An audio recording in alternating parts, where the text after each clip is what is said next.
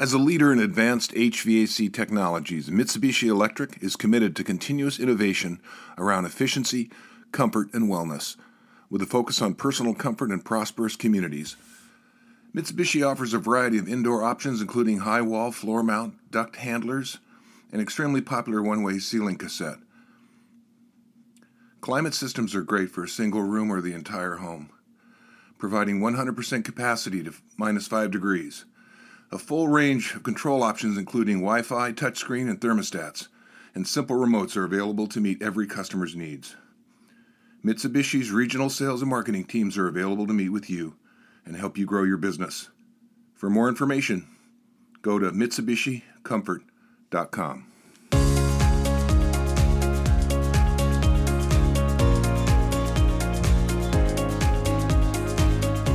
Dick Foster is president of Zone First, the first and oldest manufacturer of zone damper control systems. He's an industry veteran of almost 50 years and active in most HVACR industry associations. Welcome, Dick. Good morning, Mark Madison here on Books and People. Today I'm excited about my guest, Dick Foster. Dick, we've known each other a long time. Yes, we have. Trying to think how long, at least 20 years maybe. I'm trying to remember where. Was it like a Comfort Tech in like 20? It was a 002? Comfort Tech. It was a Comfort Tech in the early 2000s. Yes, sir. Right. Your buddy Mike Weil probably introduced us, or you were probably speaking. And I take that back. Well, I'm trying to think because there was also a Hardy that you were at too. The one in Scottsdale? Yes, sir. Yeah, I remember that too. That was a nice resort. Too many meetings. Well, you go to all of them. That's what's crazy. You're president of Zone First, but you've been in this industry for 50 years. What did you start when you were 9? Not 9, but close to it. When my dad starts the business, you kind of grow up into it. So you were an SOB, son of the boss? Yes, I am. In more ways than one, too. So how old when you were coming to work for your dad? Were you like 11 years old sweeping the shop or what? Well, no, actually he had an office in the basement of the house and he had a subcontractor who built a lot of the products for us. So he basically went out and sold it all while they took care of the rest. But my first NHAW meeting, which was before Hardy, was 1969. Wow. So I was 12 at that point. I think you might know another guy named Doug Young of Bueller Young Company, not the Lennox, Doug Young. And so he and I have told Doug that I think he's my oldest friend because I don't know anybody else that I keep in touch with from 1969. That's crazy. So that makes you and I the same age, which is interesting. So yes, but you have me by height. I might have you by handicap. Yeah, but you're better looking. You have more hair, so that's for sure. It's your humility I admire the most, I think. Thank you. I appreciate that. I am humble. It's hard to be humble when you're perfect in every way. Well, yeah, when you're this good, it's really hard to be humble. I know. I get it. Exactly. So you have a son. Is he in the business? You met him. I don't know if you recall. I do. Yeah, handsome kid. I remember him. Yeah. Well, he has your hairline right now too. So he actually might be joining me shortly. A few years ago, we talked about it when he got married. He said, well, I got to think about it. If I think about it, I think the answer is no. And then all of a sudden at Christmas time, he came back and said, hey, not thrilled where I'm at in the big company world, et cetera. So we're actually going to be talking about that this weekend. Oh, that's great. That would just be a dream. I mean, my kids all do something different. I don't think any of them are going to follow me into the business, but what a gift that is if he can make that work. Yep. Oh, absolutely. So many people that I know, Doug Young, Bueller Young Company is now on 4th generation. At that point, there's, G.A. Larson Company. I got a guy, Jim Luce, Luce Robin Case. He's got his kids in the business. That's now going to 3rd generation. So, I call our industry pretty incestuous. Well, it is. And I think contractors too, specifically, I'm going to guess like 30 to 40% of them Sure. have kids working in the business. Easy. Yep. Yep. I I was remember thinking reading a of book. Rosenberg down in San Antonio. Yeah. Again through the wholesaler side for sure. Bobby Ring was second generation. He's got his son Tommy in it at this point. Ray Well, you know Isaac had a whole Marty and bunch of his David relatives. Endersky. Sure, absolutely. Yep. Yeah, those guys. So, Marty's been doing this for, I don't know, 50 years, long time, yep. just like you. hmm So, who are hmm your mentors coming up? My mentors coming up. That's a good question. Obviously, my dad. At that point, he ended up getting sick, so I ended up running the business. So I kind of had to do a lot of trial by fire and learn on my own, actually, as things came along. Honestly, it was people in the industry. Again, Doug Young, I would point out, is going to be an old friend. Another guy who you might remember, John Elan, who worked Yep, for contracting business. know him I met well. John 30 plus years ago. Oh gosh, might even be 40 now. I think about his early 80s at that point.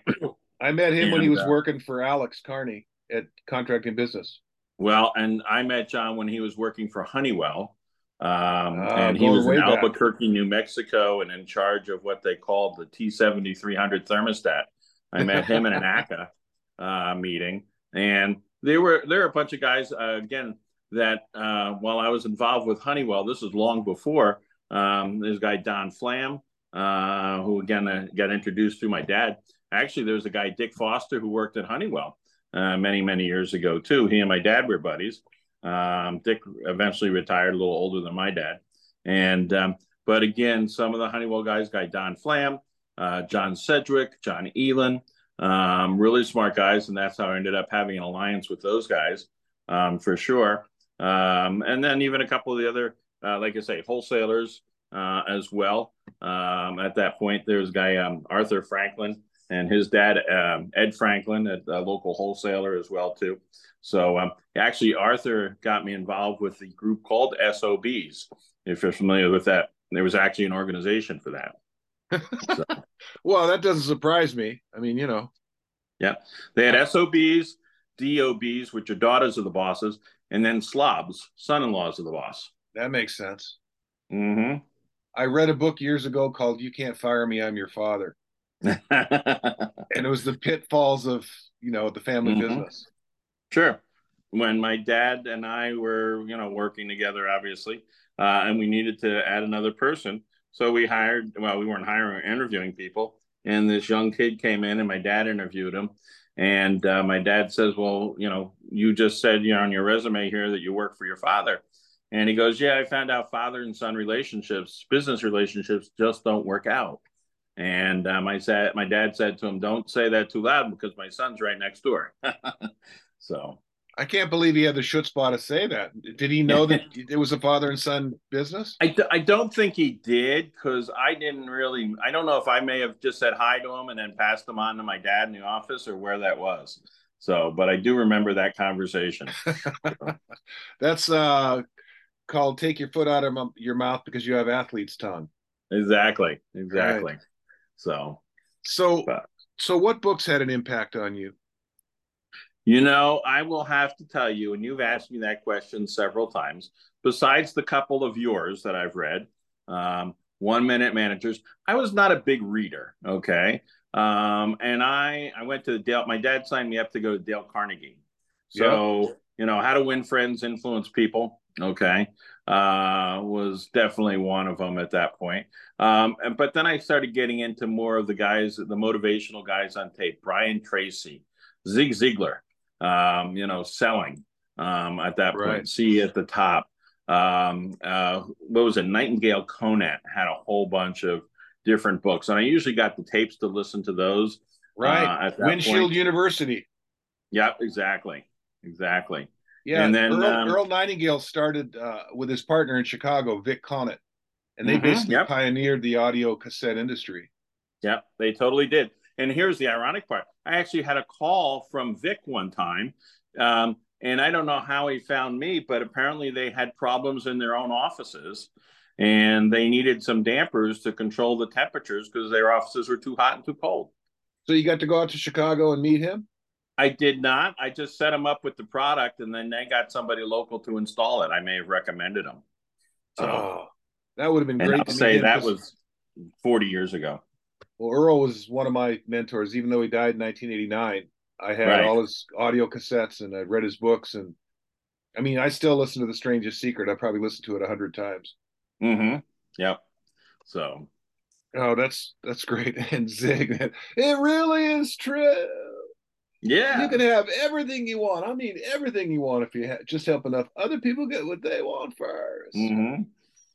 Yeah, Zig was like a business preacher, He was. right? He was a preacher and a business guy, you Yeah. know. And a lot of those ethics and morals, it's amazing when you listen to people and the faith that they actually have themselves. Yeah, Zig could sell too, man. I remember watching him sell a couple on a $49 investment to buy his audio cassettes. And he spent like 15 minutes like asking him questions and he finally sold them, you know? Mm-hmm. And it was like, when you're selling books in the back of the room, you don't have 15 minutes to talk to somebody. Right. Like, give Right. me your money, I'll sign the book, let's move on, right? Yep. Yep. And Zig's like Trust me. Trust master me what you salesman. read. Yep. Oh, that's great. Yeah, and Brian Tracy's another guy that literally changed my life with his audio program. Mm-hmm. He was the one that got me reading and keeping a journal. I mean, uh, other guys had said that, but he was the first Mm-hmm. one to inspire me to actually start reading like 60 to 90 minutes every day. Mm-hmm. Yeah, Brian, and I had the good fortune to meet him. He gave me a nice quote for my second book. He's a good soul. He's still out there doing it. He's got to be in his late 70s. Okay. Well, we're not too far behind. No, I think it was Bernard Baruch that said an old guy is somebody who's 15 years older than me or more. Yeah, exactly. So that's So the. we'll So I never was catch going to up. ask what your parents did, but I already know the answer. Your dad. What did your mom do? Well, she supported my dad. I'll give you the quick history of the company. Okay. Yeah. My dad actually was in the Merchant Marine in World War II. He and my mom met in Times Square on Halloween, 1943. He was in the Merchant Marine. She was in the Coast Guard. And that they were at the out of town newspaper stand, which is where the Armed Forces recruiting station is right now. And so he was picking up Chicago papers. She was there with a couple of her coastie girlfriends. And so he ended up talking them into having a drink or something. And they got married 5 weeks later. Wow. And A so they were both whirlwind romance. very much so. World War II, different time of day. When I grew up, I said to him, I said, hey, if I go to Times Square, and this was mid 70s when I figured out this story, can I go pick up a girl and marry her 5 weeks later?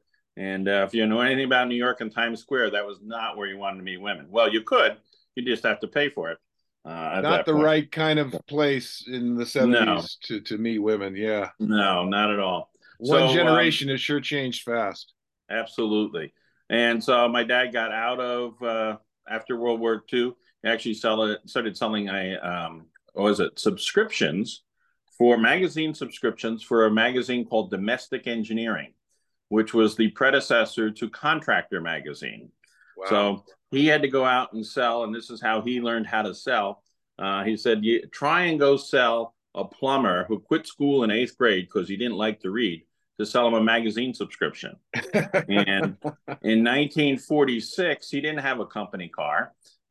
He had supposedly claimed like 11 states, but he was getting on a Greyhound or a Trailways bus out of Chicago and going to Keokuk, Iowa, and Peoria, Illinois, And in those days, you didn't even have Holiday Inns per se, and people were just getting telephones. So the Yellow Pages was his contact sheet or his prospect list. He'd go in, he'd rip out all the Yellow Pages for the plumbers in town, and then he'd had to walk from plumber to plumber because they Shoe weren't exactly leather. cabs in those towns. Yeah. And he says after you've walked a couple of miles, and of course plumbers get up early in the morning, so because they're out, by 8:30, and then he got a long walk to the next plumber. He had to overcome objections just to cool his heels at that point.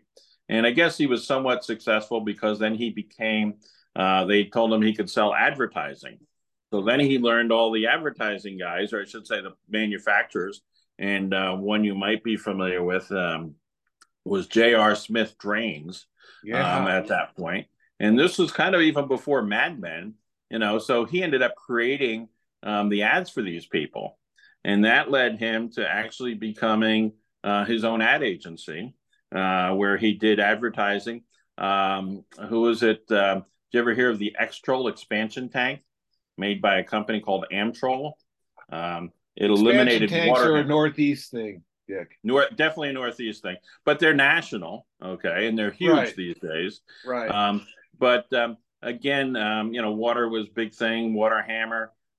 So the X-Troll expansion tank, he actually came up with the name for that. So he always said, anything with a troll on it, I probably got the name it.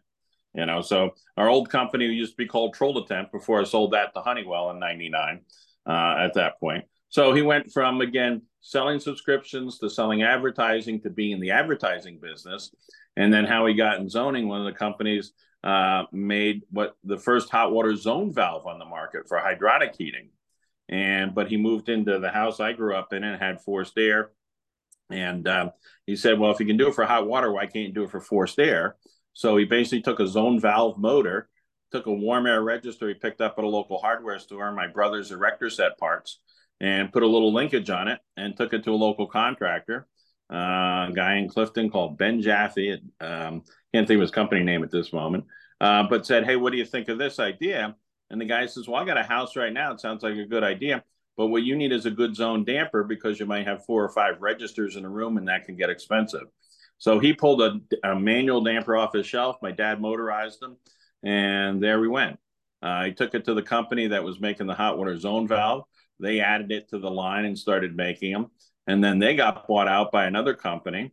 And so they sent my dad to Chicago to see a company called G.W. Berkheimer. You might be familiar with that name. I remember, yeah. Yeah. And so he had to impress them because Chicago was a forced air market. And they basically told my dad basically went out, pitched, came back, and they told my dad, no, we're not going to take it. So my first thing, my dad was picked up the phone and called the guys at Berkheimer. I guess went back out and saw George Primich and Mike Strilich and I'm trying to think of the other Berkheimer boys, and sold them, and they ended up being one of our biggest customers at that point. So he had to really teach them how the zoning worked. He was very much a pioneer. Yes. Wow. He found a need and filled it. Found the need, filled it, named it, marketed it, sold it.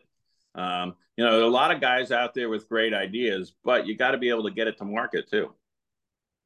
But his background, having the shoe leather, the trains and the walking and all that, and then the subscriptions, it paved the way for him to sell something that he was passionate about, that he created. Right. He was solving a problem. People always have rooms that are too hot, too cold, which they still do to this day. Right. And the best thing that ever happened to us was the so-called energy crisis in the 70s, when all of a sudden gas got up to almost $1 a gallon then. Now we wish it was $1 a gallon. So if we're not heating and cooling the whole house, we're going to save a lot of money. I remember filling up my tote goat at 29 cents a gallon. Mm-hmm. It's like a big mini bike, right? Not quite a motorcycle, but not quite a mini bike. Right. Yeah. Yeah, it's crazy now.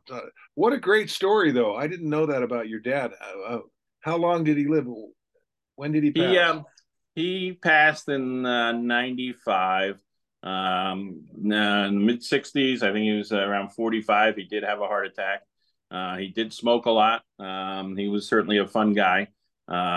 I remember a lot of people said, yeah, we're at a trade show or a convention, and next thing your dad's inviting me to dinner, and then next thing you know, on the way out, he saw 3 other people and everybody went to dinner. So, definitely the 3 martini lunch and et cetera. So after he ended up having the heart attack, he had to quit smoking, put on some weight, got a little heavy, had a cerebral hemorrhage. And when he was 57, basically he bled into the brain. And he was out of it for 3 months, and he should have been dead. And that was basically when I had just started working for him, and I ended up running the company at 19 at that point, and learning very quickly, how to read financial statements. And eventually I ended up setting up our own manufacturing, got out from underneath the subcontractor who's actually a competitor now. But so you got tossed in the deep end of the pool at a pretty young age. Exactly. So and again, it's not an excuse, but it's like, again, trial by fire, learned hands-on experience doing it. The good thing was I had, and I have to say, from 1969 through, this was 77, it was 8, 10 years there. I knew the people, I knew the customers, a lot of them remember me as a bratty little kid, and all I did was get taller at that point. And so, and my dad had great relationships with him. So that, basically put me right in there on a par with him. And I was welcome to any wholesale in the country. Yeah, that was awesome. And So, many contractors. so you'd said you sold your business in '99. So what did you do after that? Honeywell bought the Trolatemp business. We sold the assets of Trolatemp. We made the dampers for them. They gave me a manufacturing contract. A couple of years later, they broke it, but that's another deal. And I just came back and under another name, which was the Zone First name, and we still had the manufacturing factory. So I just kept on what I'm doing. Not everybody was thrilled to work with a company called Honeywell, and I'm not trying to bash them, but that's just the big company thing. And so I just went on and started doing my own thing. And the key thing is when you go back into business and you're going to compete with somebody, especially with the 800-pound gorilla, how do you be different? And that's always what I wanted to do is, and have done, how do we make this different? How do I make a product so it's contractor installer friendly and we can put it in any home? And that's always my focus. Real quick, zoning is not popular. There's 12 to 14 million furnaces, air conditioners, and heat pumps these days. And there's less than 500,000 zoning systems sold. A lot of that is new construction. Go into any contractor, or you call 5 contractors in your Seattle area and tell them you want zoning in your house, and they'll all look at you like, well, that can't be done. Don't know how to do it. Oh, you know what? Really costs too much. You don't want to do that. We'll put in a mini split instead. So the big challenge with zoning is guys don't know how to do ductwork, and they're not electrically capable either. They're lucky they can put in a thermostat most times. And so those are my challenges. So I'm trying to make that easier for them every day. So you're self-employed. When you call in sick, you're lying. Yes, exactly. I'm playing golf. You're the worst boss you ever had. So what advice would you offer to the self-employed since you've been doing this for 50 years? Love what you do. I can't think of anybody who hasn't been creative and doing their own thing, starting their own business. They love what they do. They love a challenge. I love a challenge. I don't like people to say no to me. So there's always, no doesn't mean no. It maybe means not now. And that's happened a lot. You'll get pissed at my competition and then you'll come crying to me at that point. So it's just how do I get to yes? And I'm trying to think of somebody out there was how do you get to yes, or one of those books, and I'm sure you know who I'm talking about. I just can't remember it at the moment. William Ury, Getting to Yes. Getting to yes, exactly. So that's basically been my philosophy. How do I get them to yes? I walked into one wholesaler a long time ago, and they were kind of crying the blues because the insurance guy had just been in there, and the health insurance was going up by $100 and some $1,000. And I said, I can solve that problem for you. And he looks at me like 3 times and said, what do you mean you can solve that for me? I said, well, it's very simple. Okay. If you would start selling zoning, okay, let me come in, teach your guys, I'll get you to $500,000. So, you'll offset that $100,000 and even make more money with me. So all I want is your time. Okay. Let me teach your guys how to sell zoning. That's it. Spoken like a true salesman and an SOB. Nobody, how many other guys come in and sit there and say, hey, I am going to solve your problem for you. Your costs are going up someplace else. Let's come up with a way to get around your costs. Okay. Yeah. You may not be able to solve that cost problem. Okay. Because that's going to go up, but I can help you make more profit. Yeah. What if I can help you increase your sales by 30%? Do you think that would cover the increase in costs? Yeah, I think so. Well, and again, zoning, as I say, it's a different product. So I'm not competing with many of the products he's already selling. So I'm not trying to throw out one competitor a flex duct and bring in another. Right. Okay. It's not a commodity type item, although some of my competitors treat it that way. But again, it's something that's not being sold right now. So it's all So new business. what's the square footage kind of break point where you start to see the huge demand for zone? Is it 2,000, 3,000, 4,000 square feet? I mean, obviously in a I large house, six, seven Okay. thousand square feet, you're going to need a ton of it. You need multiple units. Right. Okay. Here's what I say. And there was a guy, I wish I could think of his name, is down in Arkansas. Jim somebody, Mountain Home, Arkansas. And he actually wrote an article about zoning. He's a good customer of ours. He says the only home that you don't do zoning is a single room. Okay. Think about this. Everybody's got driver and passenger temperature control in their house, in their car, right? Right. Nobody has a home that's smaller than a car. So the car dealers are selling more zoning than HVAC guys. So that's a big thing. Is there a break point in a home? People, multifamily. I'm not in multifamily a lot because they're small apartments. The guy who builds it's also the landlord. So he doesn't care about comfort for the homeowner or the occupant and the renter at that point. But, you travel like I do. So many times when I used to travel with my kids, the kids would be out in the living room at the Residence Inn where the thermostat was, and wife and I go in the bedroom and close the door, and it's hotter in the bedroom, but the kids are freezing, Right. because I got the thermostat down to 60 degrees at that point. So, and those are small places. So again, different rooms. If you got a different room, you got a different exposure. Zoning works anywhere. It doesn't have to be a particular size at that point. Or It your just has car to be analogy is a good one though, right. because anytime I get inside, I never drive when I'm on the road. Somebody's usually driving me. First thing I do is adjust the temperature on my side. Right, exactly. Yeah. Especially when you're getting the sun beat on you and the person driving isn't. And if you're like me, the bigger we are, the sweatier we get at that point. The other analogy is you got a light switch for every room of your house. Okay. Right. But you only have one thermostat. Where do they put the thermostat? I always ask that when I do the training. Where's the thermostat in your house? It's in a hallway. How often do you live in the hallway? You don't. You're hoping that the air from one side of the house and the other mixes together at the hallway. Well, I won't say you're hoping, that's what happens. Sun rises in the east, sets in the west. So in the morning, you get all the sun on the east side. West side, then all of a sudden the situation changes. So you could easily have a room that's 80 and another room that's 60. But when it comes together at the thermostat, it says it's 70. So now you're not going to do anything. Right. And so that's how we solve that problem, by putting thermostats where people live. Because everybody's different. Exactly. You have Exactly. a skinny woman and a large guy. They have two Yep. very different Yep.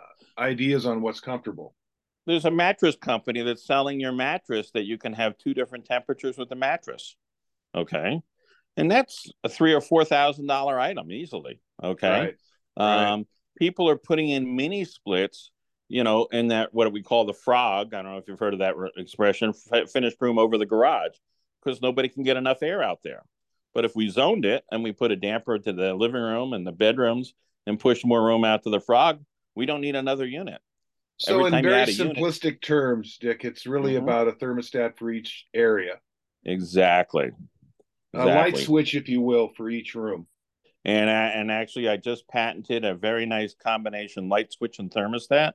So I've overcome the objection where the guy says, "Well, I can't get the thermostat wires upstairs." Okay, well, you got a light switch upstairs.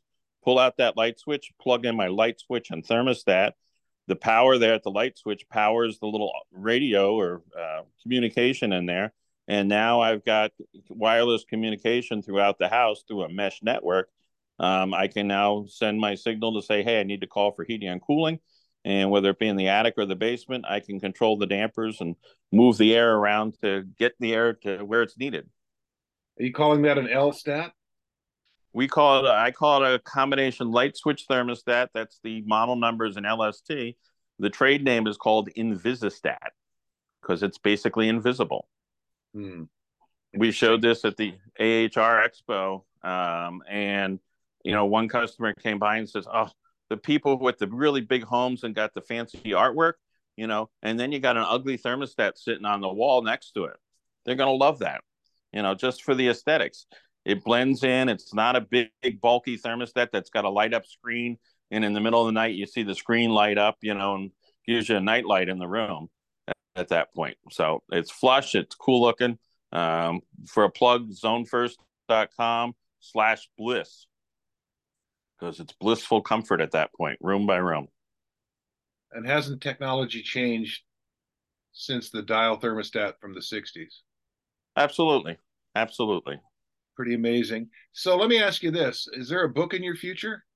Do you see yourself writing a book about the history of all of this? Because, I mean, that's what I'm hearing loud and clear. I've had a lot of people tell me that you should write a book. And so I'm not a reader nor a writer. I'm a doer. But I have penned the thoughts on occasion just to keep the history alive and things like that. So that's what I mean. I guess I need somebody to help me ghostwrite. And if you hire a ghostwriter to write it, I'll hire a ghost reader to read it. There you go. That's an old Jerry Seinfeld line. I thought that was pretty funny. That is funny. Yep, I remember that one. Well, and here's the thing. I mean, talking to you is like talking to a museum curator about the history of zoning and thermostats. So, I mean, that's the first thing that comes to my mind is that's interesting to me. The history.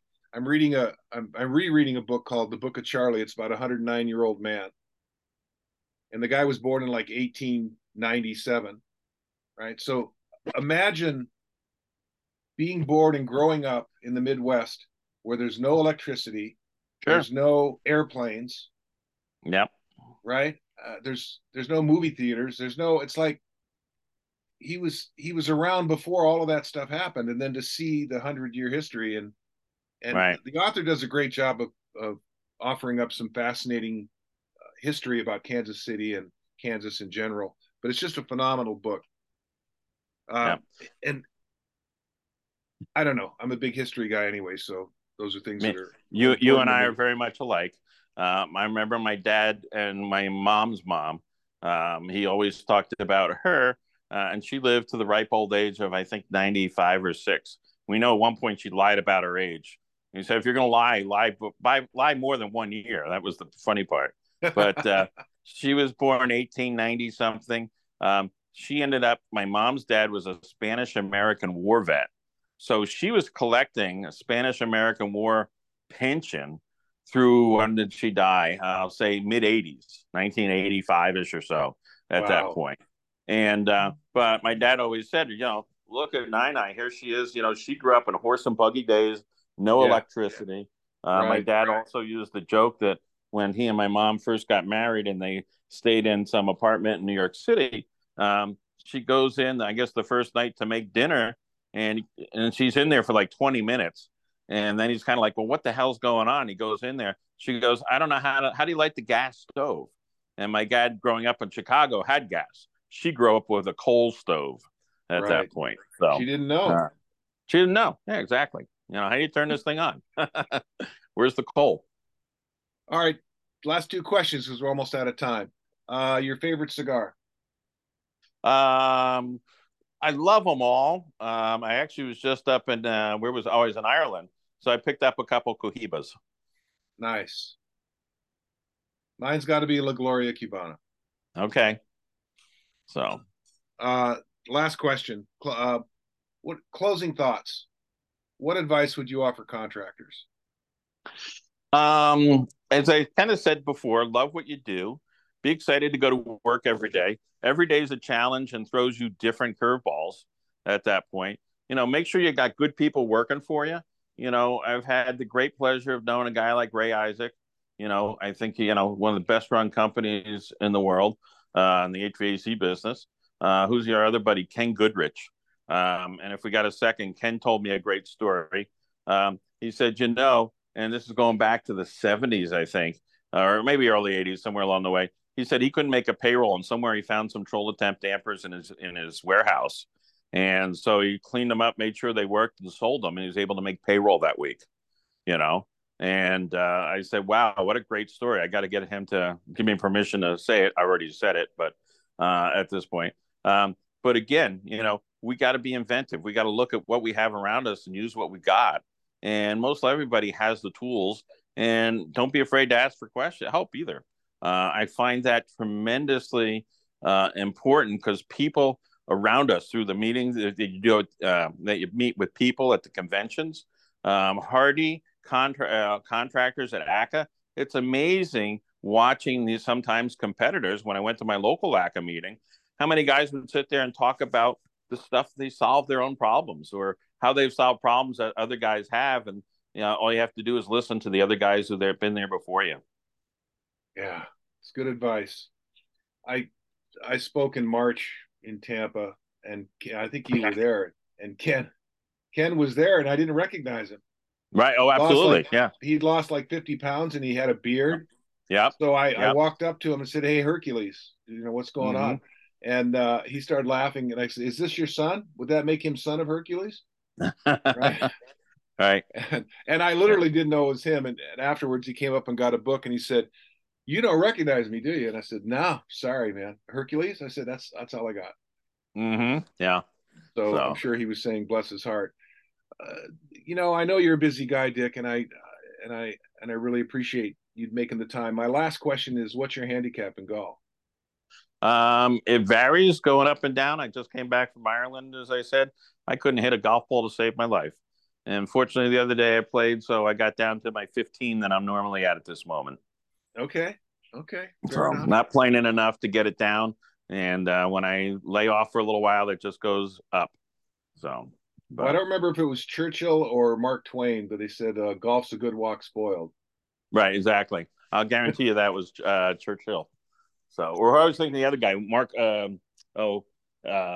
Gosh, who was the funny guy? W.C. Fields.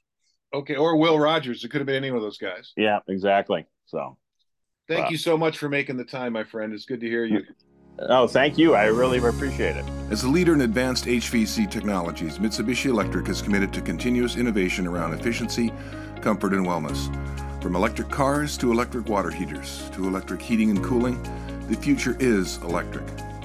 The demand for all of our electric heat pumps have never been greater, so there's no better time to join our community of premier contractors and grow your business. Here are some of the reasons why partnering with Mitsubishi Electric is a great idea. Mitsubishi is the #1 selling heat pump in America and has been the industry leader for over 35 years. Mitsubishi offers local technical support and has a network of excellent distributors. Mitsubishi's regional sales and marketing teams are available to meet with you and help you grow your business.